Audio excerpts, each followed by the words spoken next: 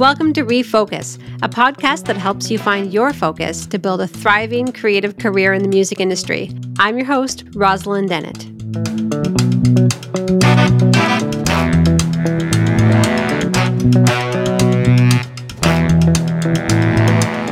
Hello and welcome to Refocus. We've got an incredible guest with us today, Cindy Doire. Cindy is a registered psychotherapist qualifying, a certified trauma-informed yoga teacher, a somatic coach, and an award-winning singer-songwriter. She's a therapist, teacher, artist, and coach who embraces the difference in every day and every moment. Hello, Cindy. Hi. How are you doing?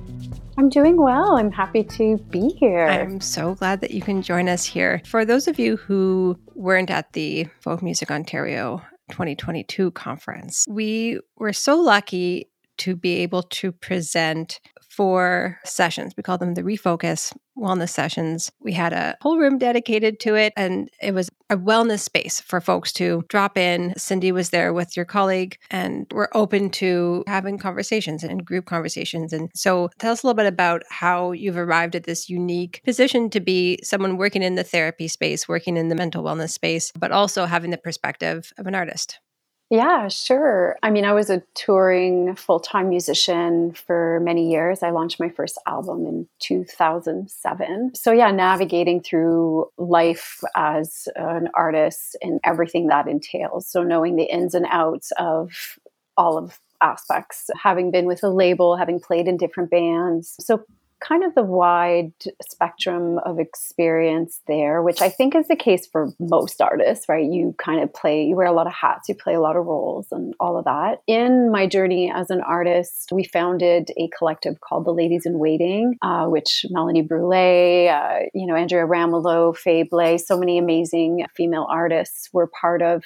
And through coming together as artists and creating that sense of community, we were each other's safe space. So we saw this need of let's unpack some of the stuff that we are facing, the depression of coming home from tour, the strain of our mental, emotional, physical well-being of like at what cost are we doing the hustle, right? So we really started doing a lot of mental health advocacy and we did album compilations where we would team up with CAMH, raise funds for them, bring in some of their workers, try to destigmatize the fact that mental health is still something that people kind of suffer in isolation, right? So trying to just break down some of those barriers. So it was always a big part of our mandate as artists, as a collective, to kind of just do some of that work. So for me, when I started doing my yoga trainings just about 10 years ago, at first it was just for survival. Like I didn't really want to be a teacher. I was just like, I was broken. My body was broken. I didn't help that I lived in Toronto, 3 flights of stairs. So I'd come home and I'd have to lug all my gear up so I don't get that parking ticket because nobody cares that you're an artist unloading your gear. So it was like my body felt broken and I started to do that work for myself. And I did those trainings so that I could sustain in this world as a touring artist. I was like, there's not longevity for me if I continue the way I'm continuing. I felt just depleted in all sorts of ways. And the up and down of the elevator, and we're going to go into that external validation, but like going on tour, feeling like, oh, I have a routine. I know what to do every morning. It's laid out. And then you come home and, that self-drive and it's gone. And who am I? What's my purpose? These existential questions and all of it, right? So yoga really helped me just to, first of all, find some form of alignment and that physical strength, emotional, creating space for myself. And you can take that with you wherever you go. So that was really helpful. And I did multiple trainings. I started working in trauma. I lived in India, and there was a lot of stuff of just working with a lot of women and seeing the need, that cultivation of processing suffering and abuse and all that. So I started to work a little bit in trauma. And then when COVID hit, I don't do well idling. So it was a perfect opportunity to then do my master's, which leads me to today. I'm now in the final weeks. I see the light at the end of the tunnel. So I'm just finishing my practicum, which is just a few weeks of finishing that master's. So that's my condensed little journey, and now trying to bring in the yoga, the creativity, the artistic expression with, again, this healing aspect of all things kind of coming together. So that's been my journey. Amazing. Congratulations. Oh, thanks. I know. I don't think I could have done it without, again, like the gains of going through hardship sometimes, right? Like having somewhere to put my energy was so beneficial to me. And I don't think I could have actually done it had that chaos not kind of pushed me in that direction. So let's explore that for a minute, because I feel like that is certainly a prevalent theme in the conversations we're having on this program. You were able to manifest that energy into this master's program. Other people went different ways, but we all kind of collectively had to push the reset button during the pandemic. How do you think that folks are kind of coming out of that now and readjusting? Do you feel like coming out of it now, you're like, have a different perspective? Oh, big time. Well, I think it's so unique to each person for sure. But I think collectively, what I've noticed, first of all, there's an awareness of bandwidth. Like people are a bit more protective of where they're putting their energy. I think there's a sense of that forced break allowed people to reevaluate in a way that maybe when you're in the movement of the hustle of that continuity, you don't really get a chance to break free from that pattern. That habitual pattern was broken. So then a forced shattering. And with a shattering comes a transformation. And that's going to look different for every single person. But there was a shattering of everyone's realities. And there's grief in that too, right? Because there's like, okay, well, that as I knew it is there. And here we are moving forward. So I think that for me, being creative during that time was impossible. I didn't have that sense of drive. And that's why for me, the master's personally, that worked because it was like, here's what you got to do. And I didn't have a choice. So like it was directed. Whereas creatively, we know that's not how it works. It's a different muscle. It's a different part of the brain. It's like music uses the whole brain, right? So you're you need to have this sense of, I don't know, for me, I can't really plan it. I can put time aside for it, but there's so many factors that come into that magical moment that leads to creation. So I think coming out of it, I mean, we're seeing it, right? People are burning out on tour. People are canceling tours. People are struggling to fill up rooms too. So there's not only the performance perspective, but what's happened to our audience, right? And this sense of division that's happened on so many levels and bringing at the forefront of so many things came up that now we're in okay, we have to look at things that are hard to look at, right? We have to address things about ourselves as a society that we've turned away from for a long time, and that there's pain in that, but there's accountability in it too. So there's a lot. There's just so many layers, I think, that make up where we are now as a community, as a collective, individually. Like it's just such an interesting time. And it's hard to hear when you're going through something that is really hard individually, whatever it is. It's hard to hear or to think about the gains that come from that, right? Because when you're in it, you're in it. But I think when you start to move through some of these things, eventually we start to make meaning. From there, the depth of what we've gained slowly starts to present itself. And I think that can be really beautiful, but the process can be painful, right? You mentioned grief, and I think that's a great word to express what a lot of people were feeling. And there's some folks who were able to manifest creativity out of it, and folks who weren't and put their energy somewhere else, and also folks who felt lost and were pretty stuck in that grief. Do you have ways of processing or going through those stages of grieving in this kind of scenario? The thing with grief too is there's no timeline, right? It's different for everyone. Like mourning parts of yourself, mourning parts of the world, mourning parts of, again, all of these things. So for me, it happens depending where I'm at in those healing stages. So at first it was complete dissociation. Like I bury myself. I suppress. I'm like, I can't. I'm going to just distract myself. And that's what I did academically. I'm like, I'm going to distract myself with this. long term, it's not the healthiest. At some point, you have to start looking and going into the layers, and whatever's buried alive is alive. Going to come up, right? So we can do that temporarily, and same with grief. Like people who bury their grief, at a certain point, it's going to come up, right? And so my coping skills, it's a combination of things. For one, using art, oh my gosh, like to be able to express, to articulate something, an experience, it first of all externalizes it. It gives it a place to live outside of yourself. You can then integrate these parts of yourselves in a way that makes sense. There's a narrative that you're creating through your expression, right? And you can do that with any kind of art. It doesn't have to be words, it could be visual, it can be anything, even cooking. Like if you're allowing to move through it. So for me, I do a lot of somatic work, a lot of embodied work of like tuning in and like giving space to that first person felt sense that we disconnect from when we're trying to protect ourselves from what's happening, right? So the body has this beautiful capacity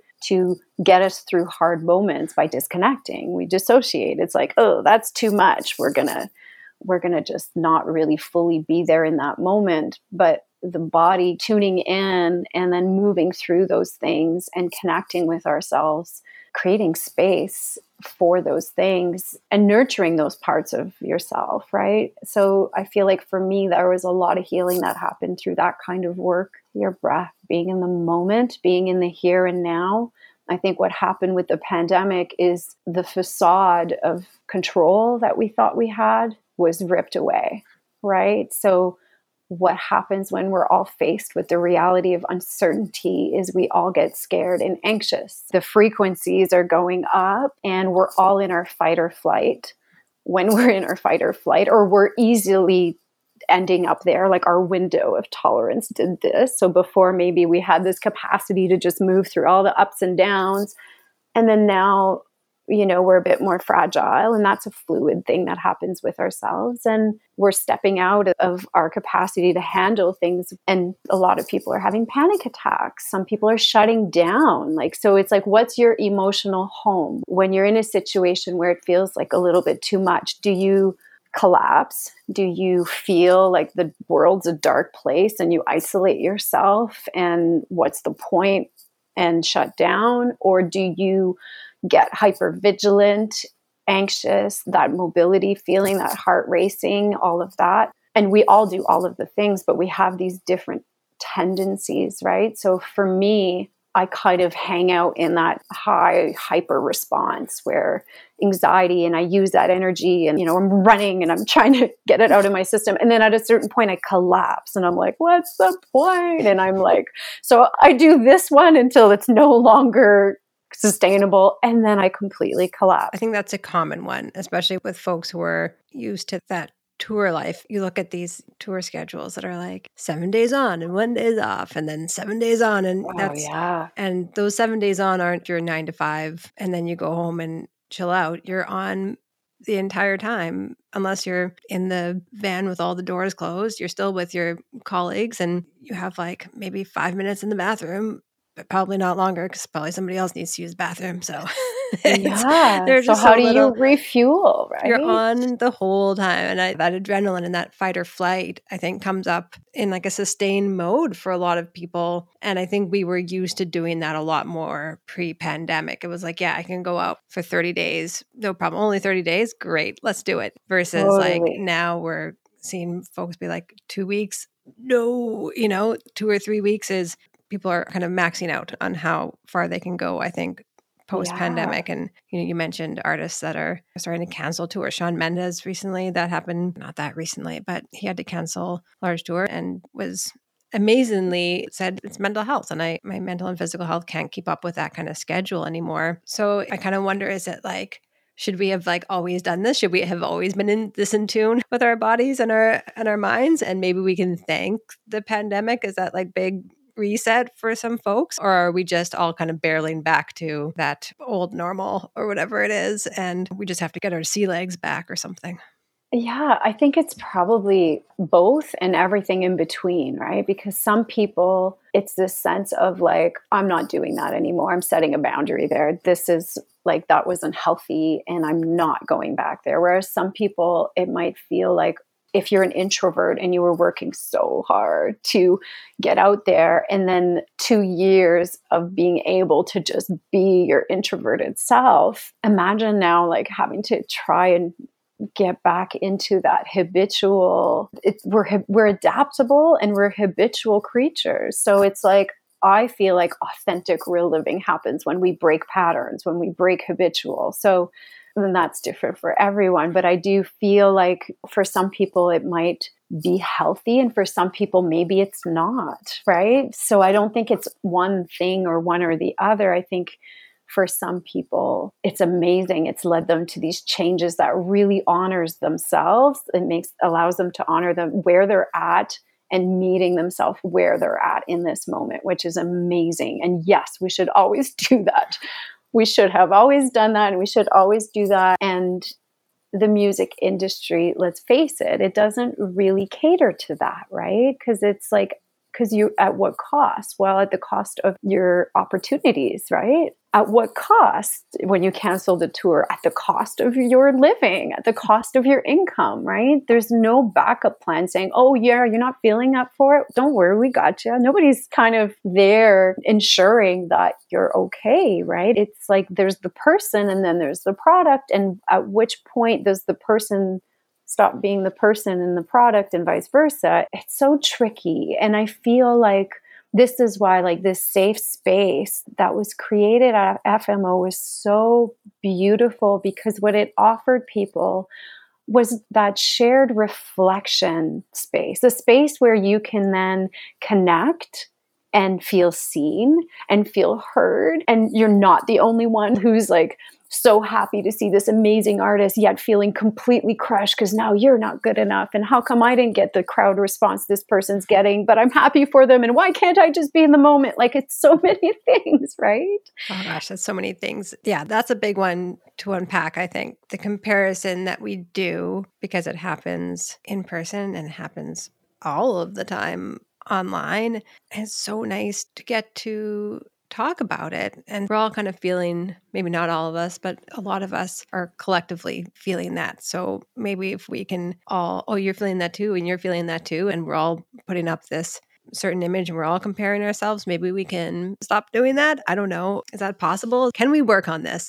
We can definitely at least be curious about it when it happens. And I think that's being curious about what's happening in our body allows us, because we get into a part in our brain when we're doing that stuff where it's like, well, you're no longer, it's like an inner critic. It's that like, you're not in that whole picture reasoning place in your mind, right? So if you're able to be curious, or to have like the skill of the wise mind, like taking a breath before just impulsively reacting, for example. So when you start to feel lesser than, or start to feel jealous if you're at this amazing show that you just want to be in the moment and enjoying it for what it is, but somehow it lands and you go, well, hang on, the crowd didn't clap like that for me. And I guess all of that spiraling path. So it's like, okay, well, being curious about that and going, okay, well, maybe that thought will enter, but then, and again, that mindfulness process of being not judgmental with yourself, that self-compassion of like, well, of course, I still got to showcase. There's so many things that I think shouldn't be associated to our value of self-worth in the arts. And this is the part where it gets really tricky, because it's like you have to rely on this external validation.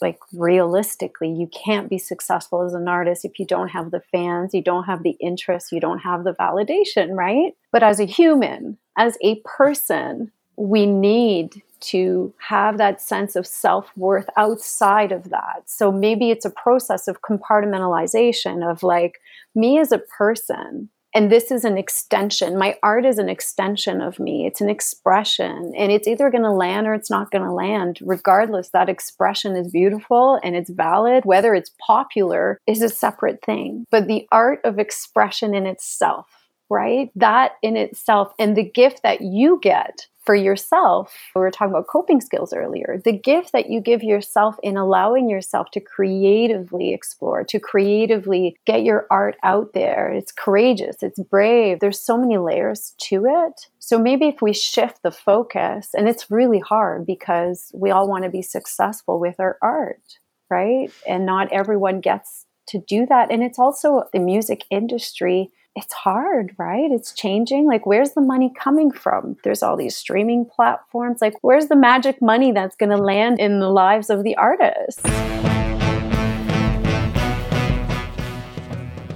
Hello, this is Rosalind from Folk Music Ontario, and I'm hopping in here to invite all of our Refocus listeners to join us for a special webinar series taking place every Wednesday in March as part of our Expert Ready program in partnership with Folk Music Canada. We'll be talking to experts in international touring about how to access audiences and stages across the globe and develop those markets into sustainable career opportunities. Listeners can RSVP for free by heading to folkmusicontario.org/events. We hope to see you there. You brought up the internal versus external validation, which I wanted to get into a bit because we, as artists and also in industry as well, because I feel like this sometimes when I come back from like a conference or doing something, even if I'm not necessarily performing, coming off of some really high highs sometimes where our adrenaline's up, our cups are full. And I mean, for me personally, I got to play at Ottawa Blues Fest to an incredible crowd that was on their feet. And then I come home and like a child pukes into my hands. And then I'm like, okay, neat. A little different feedback than what I was hoping for. And, nobody's standing up and applauding, loading the dishwasher or doing a load of laundry and doing those things. So it's how can folks kind of mitigate some of that high highs and low lows and kind of find, I have a word for it. I know somebody else coined this. I think it was, I'm going to attribute it to Matt Foster from the Crooked Brothers, and he has his own solo project. I'm going to shout out to Matt Foster on that because I think he came up with this, but it's called the Deprestival.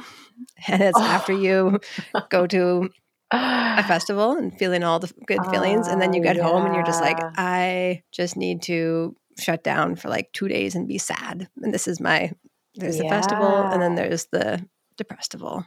Oh, the Deprestival, Matt. Yes, I know. I've experienced the Depressival after hanging out with the Crooked Brothers and then going home to my apartment in Toronto. But that is such a good question, first of all, because I think that it's the elevator. It's like, oh, I'm feeling good. Elevator goes up. Oh gosh, now I'm alone. Elevator goes down, or my children are puking into my hands or whatever.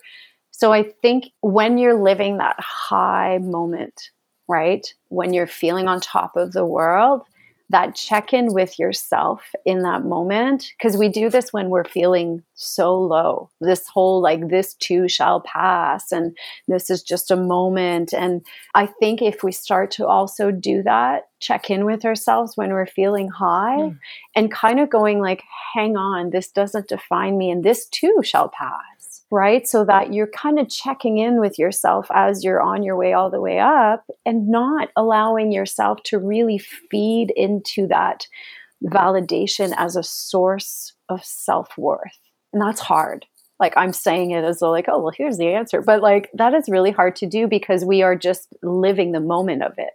We just receive it and it lands and it feels good. So why wouldn't we want to receive that, right? And we do want to receive that, but we just want to keep it in check. That's not our source of fuel, right? It's like, and that's hard. And I mean, it's going to look differently for everyone, but like the essence of who you are is the essence of who you are. And your art is an external thing. It's an expression of this part of yourself, right? If you stop making art, do you lose all of your sense of self-worth? Like, what if one day you change gears? Then what happens, right? And then again, grief, right? You have to mourn those parts of yourself. And I'm sure, like, as mothers, how did you redefine yourself? Nobody told you that there were parts of yourself as a young woman that were going to literally die, like those parts are gone. And it's like, there's grief there too. It's a beautiful, again, a shattering that leads to a transformation. And when you resist it, I think when you resist the change that needs to happen or you resist the transformation, then you're met with some additional, like whatever resists will persist, right? So like allowing yourself to move through it and being open to it. Again, way easier said than done. That's so interesting because I don't think I ever thought about disrupting the process of receiving that validation. And that's my own personality type where I'm like, yes, I want all the dopamine, The all dopamine, the the oxytocin, give it all. Oxytocin, yes. Serotonin, all the happy hormones. Oh, yes, please. I never thought about interrupting that process as an artist, or it's almost like counterintuitive, or maybe not. Maybe it's the opposite of that, but it would have felt to me like counterintuitive from like a live in the moment to like stop before going on stage and imagine the puke in my hands and be like, it's okay. Yeah, but even like, because it's like you want to indulge in that moment for sure. That's a beautiful moment. Why would you not indulge in that moment, right? You deserve to indulge in that moment for sure. But it could even be this sense of awareness, that mindfulness piece of like, this is not what makes me worthy, but this is beautiful. You know, this is not where I get my sense of worth, but wow, what a beautiful moment this is, but I'm worthy with or without this. Like having that sense of just that awareness of like, okay, when you're like feeling all of this hormonal cocktail that's in your body, that's going to lead to that depressible and, you know, so trying to find that balance so you're not like, yay, validation, up we go, oh gosh, no validation. And of course, it's going to be all of these things. These are waves that we're always kind of moving with and moving through. But if we could be a little bit less extreme with the sources of that validation, right? And just check in with ourselves, especially when we're feeling those highs, because I think we tend to be motivated to do that work when we're feeling low, when we're like, oh, we got to work on this. But both sides need to coexist. Like one is not going to be without the other, right? I mean, not in my realm, not in like, I'm not going to live the joy without the sadness. At some point, there's whatever it is. And I think there's a tendency when we're feeling the weight of those less attractive emotions to really pull someone out or to really pull ourselves out. It's like, oh, this feels uncomfortable. Get me out of here. But I think there's stuff to be gained in those places too. It's just uncomfortable, right? And like, will you sit in the darkness with me, or are you going to only want to be with me when I'm that like in my, you know, emotional, happy cocktail, everything going on in my body, right? Because that's a big thing in our society as well, right? We're taught like, oh gosh, she's angry, she's upset. Let's give that person some space, or like, let's validate that. So are you referring now to like our relationship with our others and our colleagues when you're talking about those lows and sitting with somebody else? I guess I'm imagining like, oh, we're talking about like ourselves and I'm sitting with myself in the darkness. But what about the other people in our lives, and how do we welcome them into that space? I haven't been on the road like I did in the past, but I remember when I was really going for it with these long tours, and you come back and your, you know, significant other or your family or your good friends are so excited to see you. They're so excited that you're back, and they just want to like hang out and like be together and yeah, you're here. And you're like, whoa, I've been with other people for the last 50 days straight, and I need to like live in my deep dark hole where I binge all the shows I missed or do whatever I got to do to be in that depressible. But I think that can be really hard for the other people in your lives who are so excited to just have you back and kind of expect, I think sometimes if somebody's away, they come back and they expect them to just be back.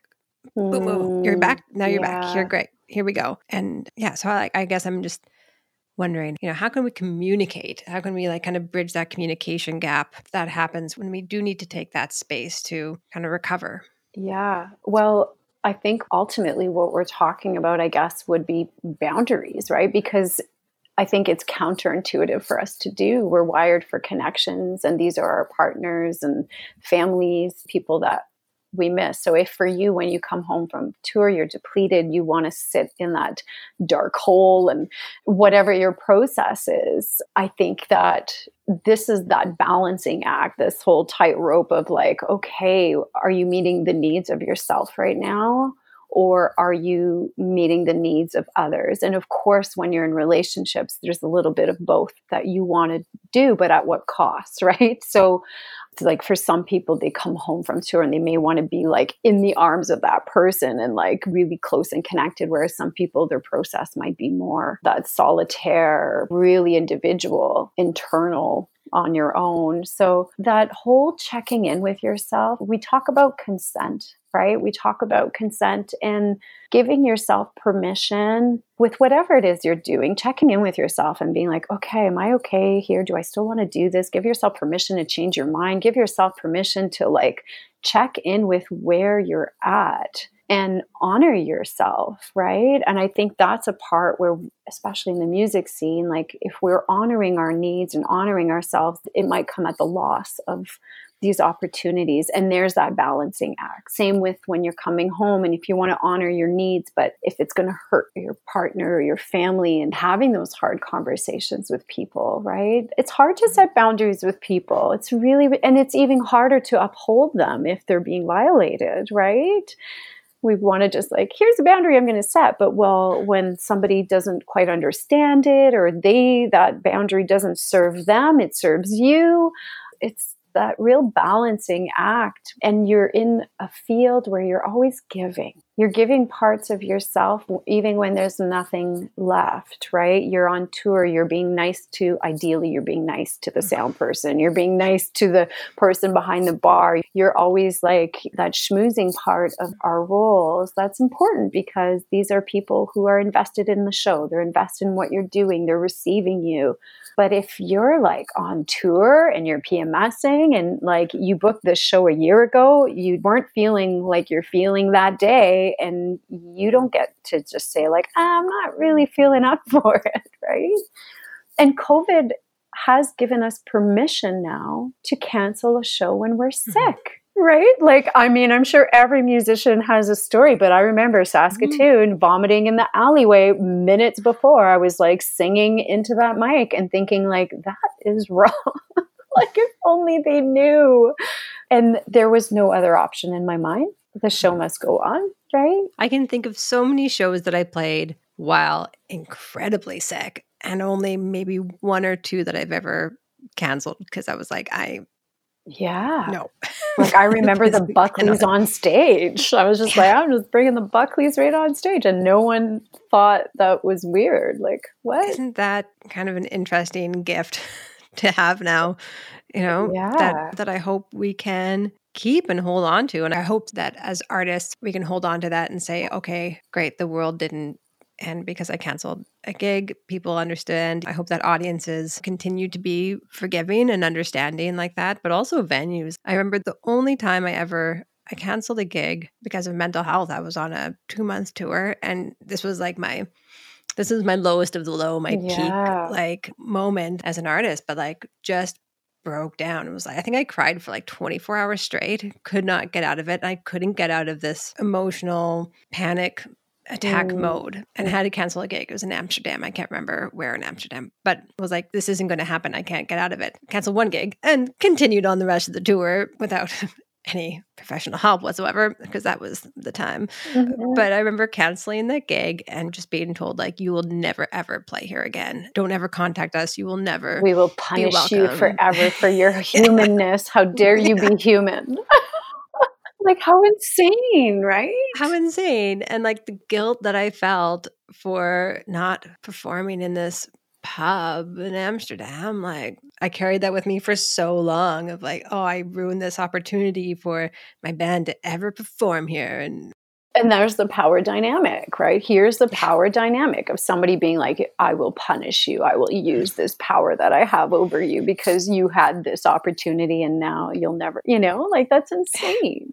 And it's so like, what's amazing about what's happening now, and Shawn Mendes, like you were saying, like what he's doing and what he did is he modeled it. We need people to model it so that we are giving every person that does kind of set that limit for themselves and they're like, I can't go on. you're modeling it and you're giving other artists permission to call it quits. Because at what cost are you going to keep going on that tour? And it impacts a lot of people, right? Especially when you're getting at higher levels of success and you have a whole team, right? Yeah. So yeah, and that's a huge amount of pressure. And any part of that team too. If you need to take that break, you don't want to let down your colleagues, right?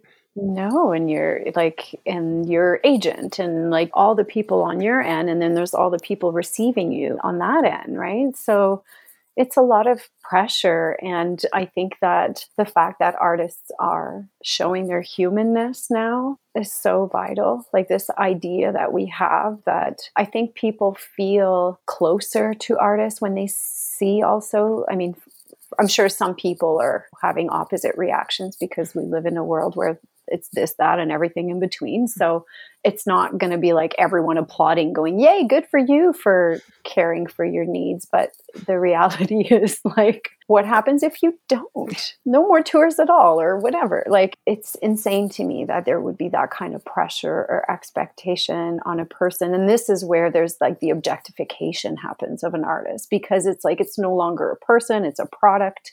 It's a business. And this is where it's like, well, where do you separate the person and the art or the object, right? And at what point is it this or that? There's always a person in there. It's never just the product, right? So it's really hard to navigate as an artist. And that's why I think the longevity, ensuring you have a team that is supportive, ensuring you're checking in with yourself, even with the highs, when those highs are happening, kind of like keeping it in check. Like, what are the ways that you can really be in optimal health, emotionally, mentally, all of that. And what's amazing as artists is that, and doing this kind of work, this group processing work with artists, is that people are so willing to be vulnerable, so willing to go into those conversations of discomfort. Like in that room at FMO, we did not have to pull any teeth. Like everyone was just so beautifully generous and open and vulnerable. Like people cried, people, like the sharings were so deep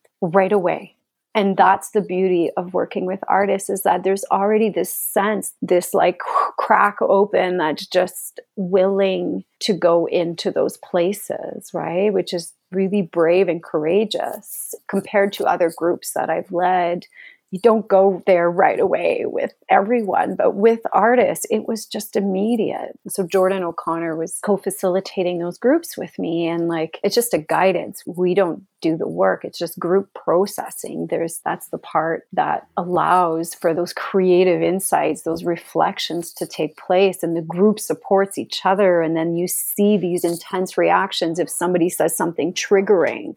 And there were moments where there was some really triggering things that were said based on ignorance or lack of understanding. And that's important too, because those are opportunities. Conflict presents itself. And if examined with respect, then there's growth, right? So it's always such a beautiful opportunity, but we're not always given that safe chance or that safe space to make those mistakes that lead to growth. Right. And how amazing that we had that. Yeah, it's encouraging that folks are entering into these conversations and being so generous in the way that they have. And my hope is that by continuing to have these forums, and as the talks about mental health and physical health and that whole health and wellness space is kind of proliferated and more out there, that folks are checking in with themselves before they hit that breaking point. And that if folks can feel like they're able to share and get help or whatever needs to happen, maybe it'll help to mitigate some of the stress and some of the mental and physical stress before they reach that kind of breaking point, right? Absolutely. We all have tools, like we've all made it here so far, right? So it's just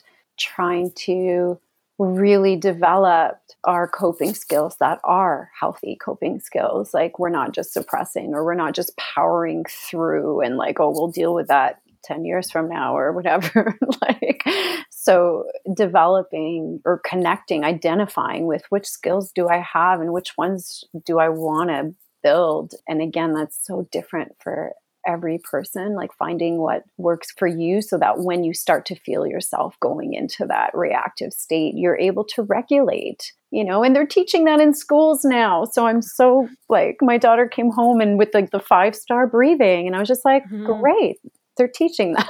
So like, I think it's so important, and we all need to know how to regulate, because when we then start to power through when we're in a reactive state, first of all, that's just not a good place to be staying. Like, we don't want to stay there too long. That's detrimental to our health, right? And earlier in the conversation, we were chatting about comparing ourselves to others, or kind of that mode that we get into. And it kind of sounded like some like CBT, cognitive behavioral therapy. I'm not the therapist here. I shouldn't be saying that. But in the bit of work I've done in that space, and when I say work, I mean work done to me. Is that how you call it? I don't know. I mean, it's collaborative, right? So for sure, you're part of the work. You're the one. It's your journey. But it reminds me of that. Like, maybe that's like a tool that people can use when you have these thoughts that come in that might be like an instant, like negative or comparative thought, and ways to kind of soften some of those thoughts as they come in. Yeah, or challenge them, right? So yeah, like CBT does a lot of that, like looking at the core beliefs, the core values, and almost like doing detective work on the thoughts that come in and how accurate are these negative, like that negative self-talk, right? And then like different modalities, like that would be like a top-down approach where you're really going into the brain, changing the thinking patterns, and then it sends a message to the body that, okay, we're good, we're fine, we don't need to get into this reaction. And some people would rather like a bottom-up approach where you're using the body to send the message to the mind. So like if you're using breath or using like, oh, what's happening in my body, tuning in, and it doesn't matter which way you enter that cycle, like where you're breaking it, it's the body informs the mind informs the body, right? It's cyclical. So whichever way, and this is why it's so unique, the modalities, and depending on what's going on with the person. And like, I think when we see somebody with like a broken arm, it's so easy. It's like, oh, there's the arm. We know what to do with it, right? Whereas I think with mental health stuff, because it's not tangible, it's so much easier for us to just like turn away from it. It's so easy to hide these parts of ourselves that are broken or stuff. Not broken. I don't ever feel like we're broken. I feel like our bodies do things to protect us. And in the moment that serves us, maybe. However, we continue to use these skills that eventually are no longer serving us. And that's where the habitual stuff happens, right? So if as a child, it was safer for you to avoid conflict, if as a child, that's what you had to do, and you're still doing that as an adult. So this is where it's like, okay, well, what can we look at in our patterns, in our habitual patterns that are like embedded in our ways? And that's why I said earlier, like the authentic living really happens when we start to break the habitual ways of thinking, of being, right? That's where like that free flow of who you are gets to like come through, as opposed to the habitual person just going through the motions, right? We've identified some tools that people can use, but where can people go if they do need to reach out to somebody, or need to make a connection with somebody, or maybe are feeling like they're a bit in crisis? Where do you have some resources or suggestions of where people can go? Yeah, I mean, there's so many organizations that exist. So depending on what's going on, like if we're dealing with a crisis, then there's so many organizations. There's reaching out to the CAMHs in your area, and then it's so regional and depending on what's going on. But I really feel that, and we can maybe like have a list of resources that we can put, of websites and stuff like that. Yeah, we can put that in the show notes. Yeah. I mean, helplines, if it's a matter of just like talking to someone, because I think it's identifying when is it that you feel the best. Like take a moment to think, like, when did I feel like the best version of myself? And then explore that. What about that moment made me feel so real and authentic and at ease and comfortable? Were you talking to a friend? Were you walking in nature? Were you making a puzzle? So identifying, when do you feel the most at ease, the most like yourself, and why? What was happening in that moment? And that gives you an indication of some of the things that allow you to regulate, right? So maybe it's talking to your mom, maybe it's petting your dog, maybe it's being in nature. So like we have resources. It's just identifying those moments And that's why it's like checking in with ourselves when we feel great. Oh, okay, I feel awesome right now. Okay, well, what's going on? Like, let's savor that in and make observations. Where am I? And just being curious. I think like if we amplify that dialogue within ourselves, we can then find out so much more. Identify. How do you know what you need if you don't take the time to identify those needs? If you don't take the time to go, oh, okay, how am I feeling and why, or what, like, in order to know where we want to go, we should figure out where we are in this moment. So I think if people are on tour, and yes, like I feel like for me, I mean, I've done a lot of therapy, and it's really amazing to have someone you can do that individual work with. Jordan and I are starting a Firebrand therapy, and Firebrand is all about deconstructing these external factors that kind of come into the way of the true essence. So we're going to be doing groups and that kind of thing. So definitely check in for that. But yeah, I think having that team, having those friends that you can count on.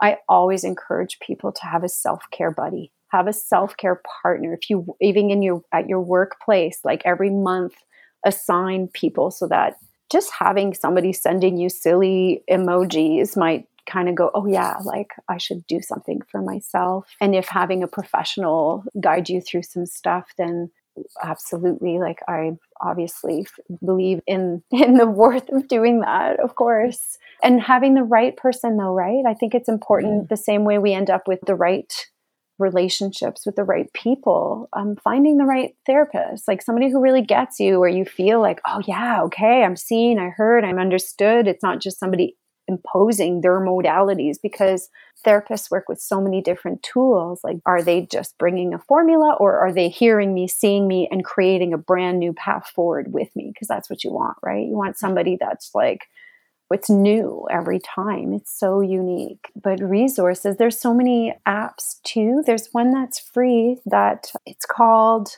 Mind Shift. Just having an app that sends you reminders or affirmations. Some people hate affirmations. Some people love them, right? It's so unique to the person. And some things feel really woo-woo for someone, where I'm like, I don't, even the word mindfulness, right? They're like, oh gosh, like because it became trendy, or breathing, or awareness, like language. Breathing is so trendy. Yeah, breathing is so trendy. Love that. And where can people go to find out more about you and the work that you're doing? I mean, my music website is still cindydoire.com, but in the next few weeks, I'm going to launch my cindydoire.ca. So that'll be more like the therapy and that. And also in the process with firebrand.com, that'll be with Jordan O'Connor. Fantastic. And we'll link to all of that as well if you want to find out more about Cindy and the incredible work that she does. And hopefully we'll see you again at the next FMO. I hope so. I'd love to be there. Date. Yes, please. Thank you so much, Cindy. It was so nice to talk to you. Thank you. Yeah, thanks. So nice to talk with you as well.